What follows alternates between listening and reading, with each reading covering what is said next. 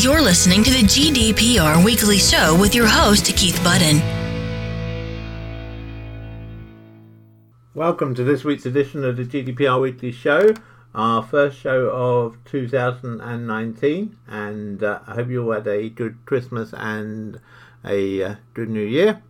My name is Keith Budden. I'm the host for your program, and as always I'd like to start with a shout out to our new listeners that we have listening to the GDPR Weekly Show.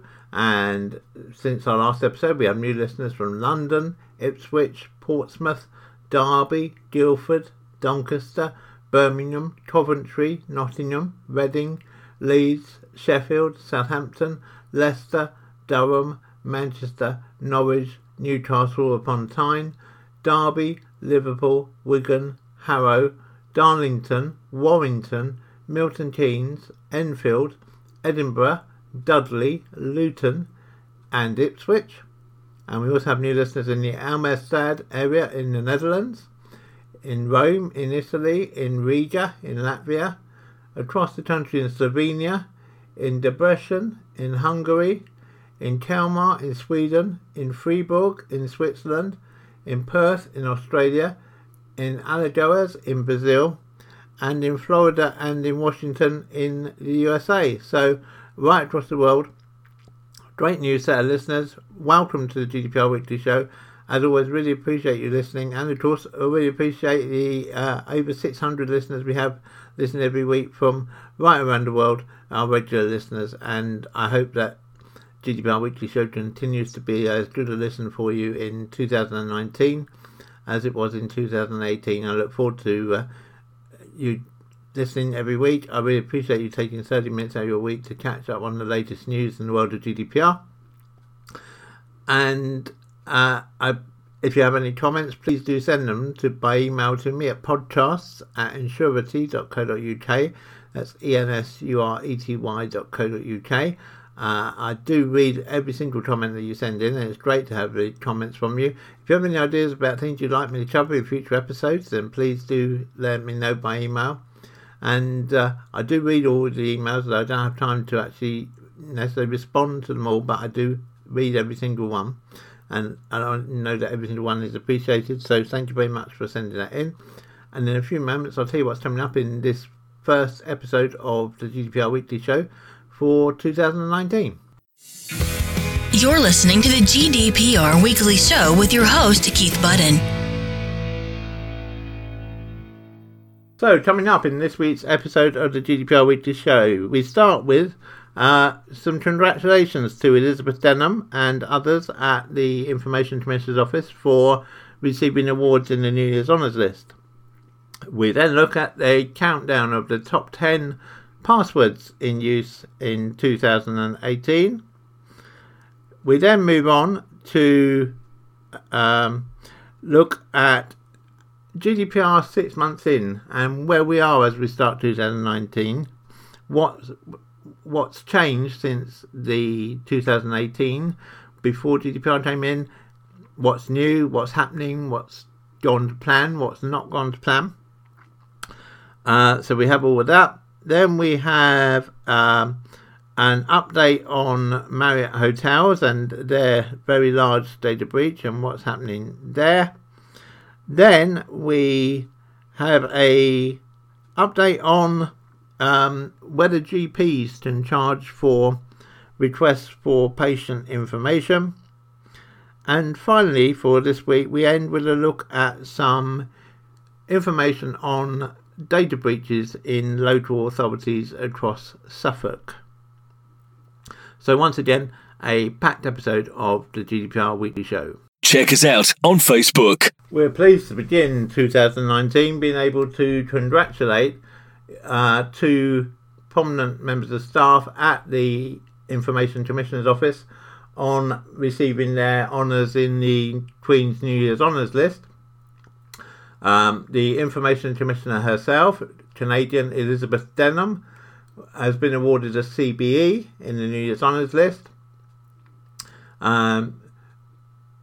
Elizabeth Denham took the job as ICO in April 2016 and has been at the forefront of the development of GDPR and its implementation through to the start of GDPR on the 25th of May 2018. And she's also been responsible for seeing a massive increase in the number of staff employed by the ICO, which has now increased by some 200 people, larger than it was when Elizabeth took over at the ICO. And the other appointment within the ICO to be recognised in the year's honours list is a recently appointed member of staff, Theo Blackwell, who's been appointed as Chief Digital Officer for London. He receives an MBE for his services to local government. And the Scottish Government also, their CIO, Chief Information Officer, and Moses was awarded an OBE for services to digital development. So it's nice to see people within the GDPR community being rewarded for their public service, and we extend our congratulations to all the recipients. You're listening to the GDPR Weekly Show with your host, Keith Budden.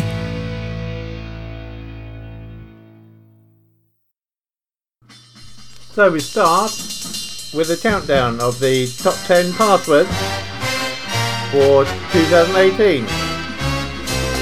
And unchanged at number 10, it's I love you. Down 5 at number 9 is QWERTY. A new entry at number 8, Sunshine.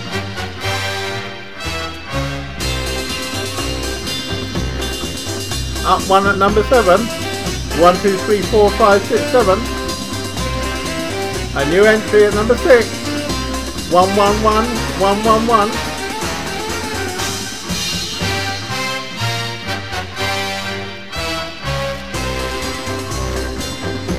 Unchanged at number 5, 1, 2, 3, 4, 5.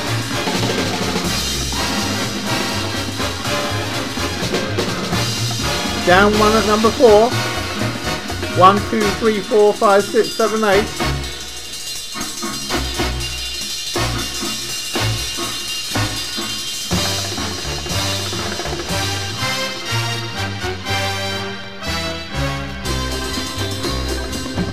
Up 3 at number 3, it's 1, 2, 3, 4, 5, 6, 7, 8, 9.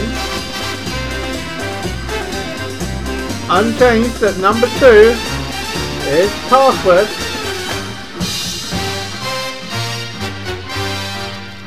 And unchanged yet again since 2016 at number 1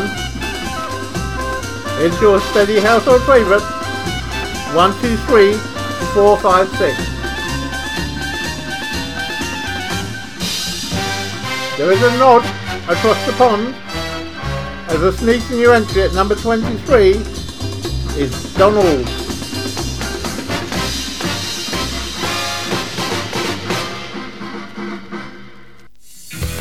You're listening to the GDPR Weekly Show with your host, Keith Budden. So there you go with the top 10 passwords, and obviously we'd recommend that if you're using any one of those passwords, you look to change it, because they're obviously going to be the ones that any potential hacker is likely to try first. So if you're using one of those passwords we just mentioned, perhaps one of the things you've made as one of your New Year's resolutions is to change that password. But we thought we'd move on now to look at where we are with GDPR now at the start of 2019. What's happened? What's gone according to plan? What hasn't gone according to plan? What's causing problems?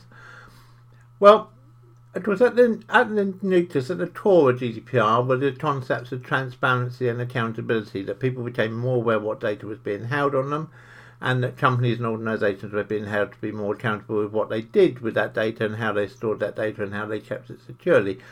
And I think that motion, the idea of transparency and accountability, has actually been working quite well. There's still some confusion over whether a privacy policy should be called a privacy policy, a privacy notice, or a data protection statement.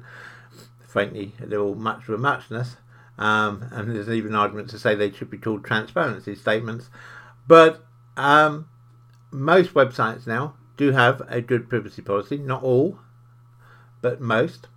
And where there's a need to tighten them up, then no doubt that will come in the fullness of time.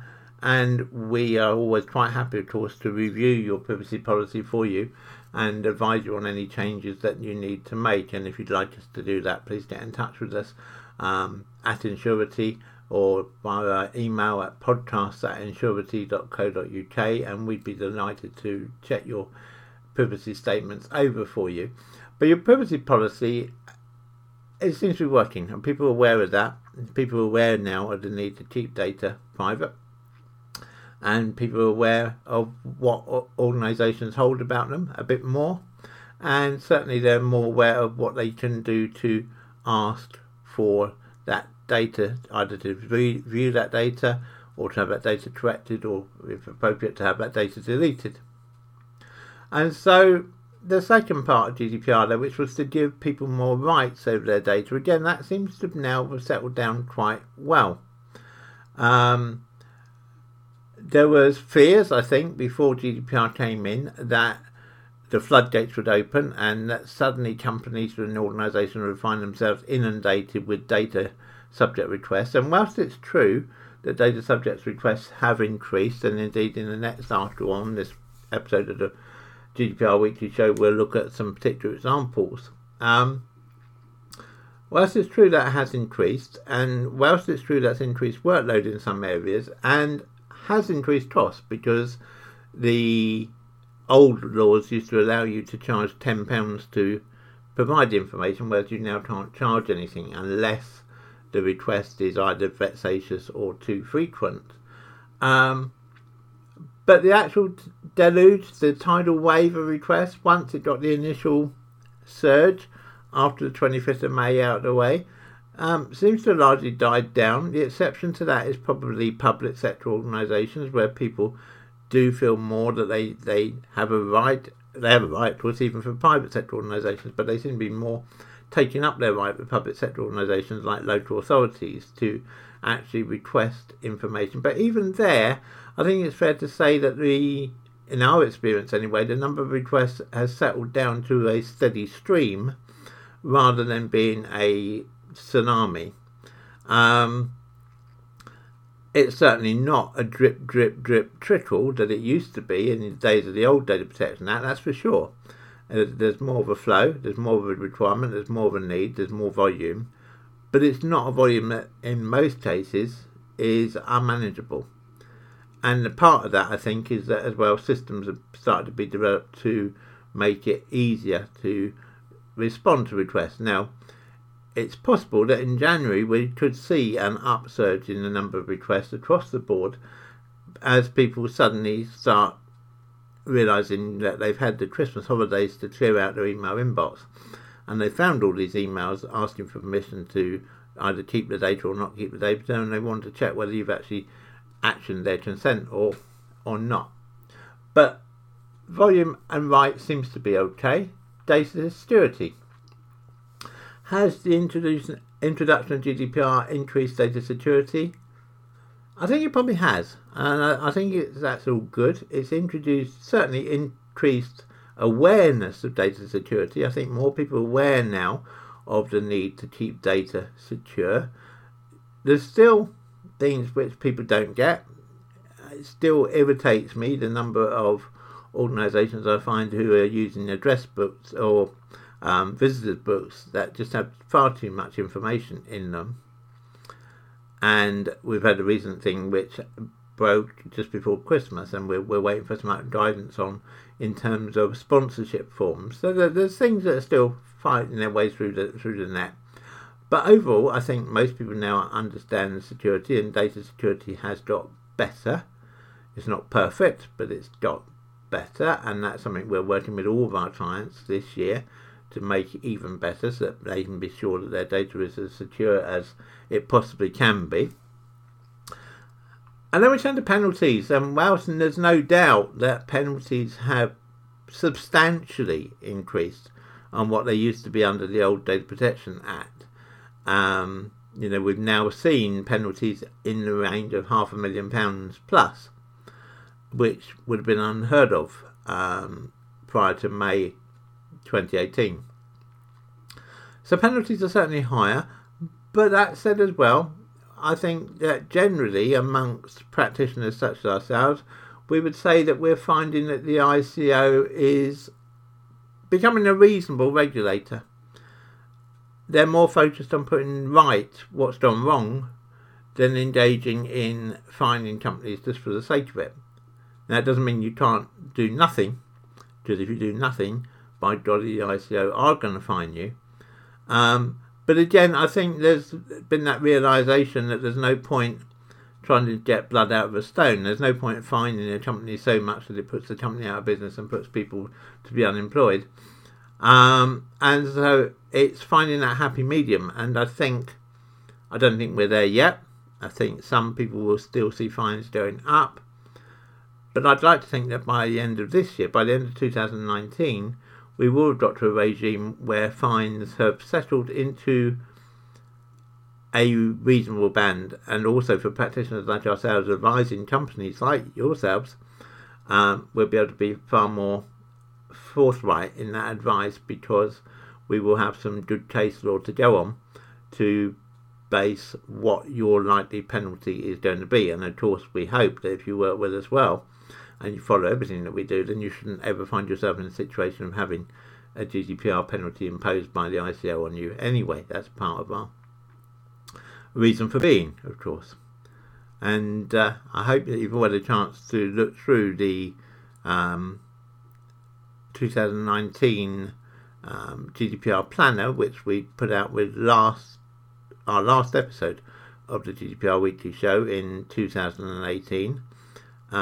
If you haven't got it, if you look on LinkedIn, if you got this episode of the Weekly Show from LinkedIn, then you'll find a link there to, in the second comment of the post about this week's episode of the GDPR Weekly Show, to enable you to download that checklist. But any questions, please always do just drop us a line at podcasts@insurity.co.uk. You're listening to the GDPR Weekly Show with your host, Keith Budden. An update for you on the Marriott Hotels data breach, which we reported to you in an episode of GDPR Weekly just before Christmas. Marriott Hotels have now carried out some more investigation into the data breach, and they realised that the data breach did contain unencrypted passport numbers for the guests who had stayed with them. So it means that whoever now has this data, if you stayed at a Marriott hotel, they not only know your name and address, but they know your passport number as well. There is widespread suspicion now that the Marriott data breach was so large that it's likely to be a state-sponsored data breach, and there are rumours circulating that it's either Russia or China who have sponsored this data breach and given them access to millions of passport numbers and people's information. And we wait and see what the ICO will make of this latest information from Marriott and what penalty they will look to serve on Marriott in due course. But it did get us thinking on a wider front of why do hotels need to store your passport number? So we spoke to a couple of hotel chains, and the response we got was that in a number of countries, including within the EU, it's actually local laws that they have to record guests' passport number. But they also pointed out that storing the passport number meant that they could check whether you had any previous unpaid bills with that hotel chain, or you'd had bad behaviour in another of their establishments, or there may be some other reason why they wouldn't actually want you to stay with them. And so they regarded the passport number as being a good way of actually tracking individuals and making sure they knew who was staying in their hotels. The interesting thing as well, though, there is that what the hotel needs to do with the passport number varies from country to country, even within the EU. In the UK and a number of other countries, hotels have to take the number, but they only release it if a law enforcement agency asks for the details. Probably quite a sensible reason for keeping the data, I guess. But in Italy, for example, when you check into an Italian hotel, your passport number gets automatically transmitted to the law enforcement agencies. It's really not the hotel's choice on whether they take the passport number or not. What I think the Marriott situation may change, though, is wherever they can, unless there's a legal reason why they need to, it may well mean that hotels are quicker at deleting your passport number once you're no longer staying at the hotel. So a little bit of background information there, and once we know more on what happens with Marriott in particular, we will of course update you in a future episode of the GDPR Weekly Show. Check us out on Facebook. Just a reminder that as well as the podcast, we now have our own Facebook group. Please do pop along and see us there at https://www.facebook.com/groups/GDPR Weekly Show. That's always one word, GDPR Weekly Show. And do please come and join the group and follow the discussions that are going on. You're listening to the GDPR Weekly Show with your host, Keith Budden. You might remember towards the end of 2018 that in one of our episodes of the GDPR Weekly Show, we talked about the increased load on GP surgeries from people making data subject access requests, whether it's for themselves or by insurance companies on behalf of individuals, and how much time this was costing GP surgeries, and also the fact that, of course, as with other things, GPs are no longer able to make a charge for providing this information. So where they used to charge, they can no longer do so unless someone makes a repetitive request or the request is vexatious. GPs as a body have been lobbying the government to try and get this situation changed, because they're saying that the increase, which has been around about a third, so they're seeing about 34% more in requests now than they were before GDPR came in, and the fact they can't charge having an effect on their resources. So GPs as a body have been lobbying the government, and the government over the Christmas period has come back, and the Culture, Media and Sport Minister, Margot James, has said that GPs will not be given the right to charge for patient information requests, as it would weaken the rights of patients. I'm sure there's going to be a number of GPs disappointed with that.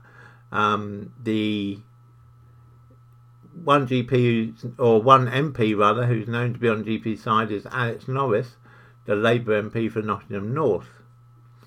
However, Ms James is being unmoved by these arguments, and Ms James has said that the fundamental purpose of the General Data Protection Regulation is to provide individuals with greater protection and control over their personal data. Allowing general practices to charge for providing responses to subject access requests would weaken the right of patients. General practices can still charge for repeat or excessive requests made by data subjects and for requests made by third parties such as insurers under the Access to Medical Reports Act 1988.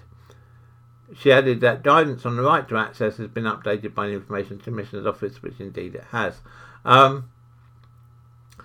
But GPs are unmoved by this. They're saying that there's two problems with this. One is that it's a matter of discretion as to whether a request is vexatious or not, or whether it's too frequent or not, because there's actually no fixed periods of time laid down in law at the moment for that.